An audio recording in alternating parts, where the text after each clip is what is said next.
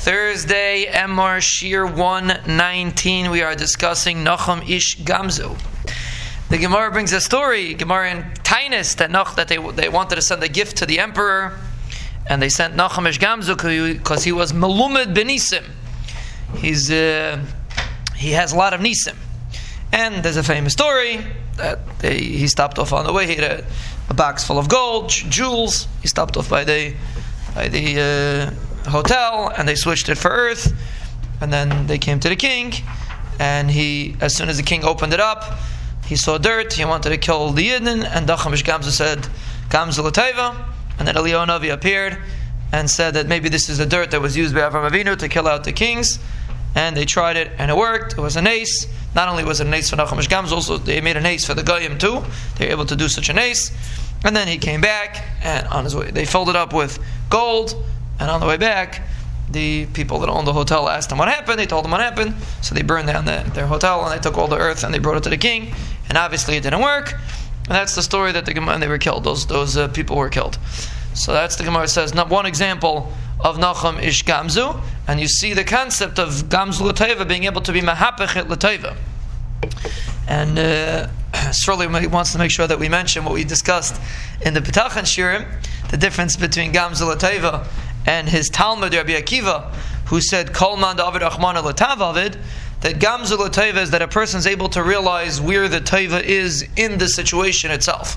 Meaning, sometimes a person says, listen, I can't be makir that it should be a teva. Whether I understand that it is or not, the point is I can't see it, and therefore I could just say, Kol man da'avid achmana l'tav avid. I know in general, the Rebbeinu Shalom does tevas, and therefore I could assume this is a teva. That was Rabbi Kiva's Mahalach, Nachum Ish Gamzu's Talmud. And therefore, Rabbi Kiva was Zeichet to Yeshua.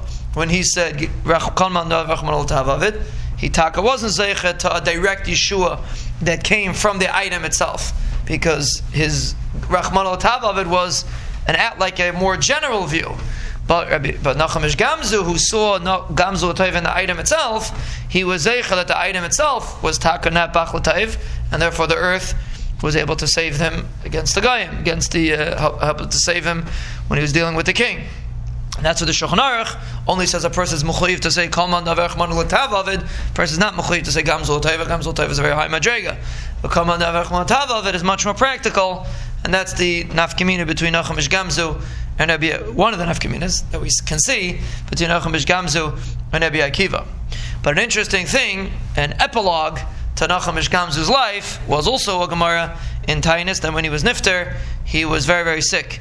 He was missing his hands, his feet, and his body was covered in boils, and he was lying in a house, and he would try to prevent the ants from attacking him, from climbing on him, and his Talmidim asked him, why does he have such tzaras? And he said, because he was one time traveling, and he saw a poor person, and the poor person wanted him to give him food, and he said, wait 1 minute till I get the food off my donkey. And before he had a chance to do it, the poor person died. So Nachum Ish Gamzu gave himself a klala. He said the eyes that didn't have rachmanas should become blind, the hands should be cut off, the feet should be cut off. And he finally ended off by saying his whole body should be full of boils. And his Talmidim said, "Oy, we see you in such pain." And he responded, "Oy, if you wouldn't see me in such pain."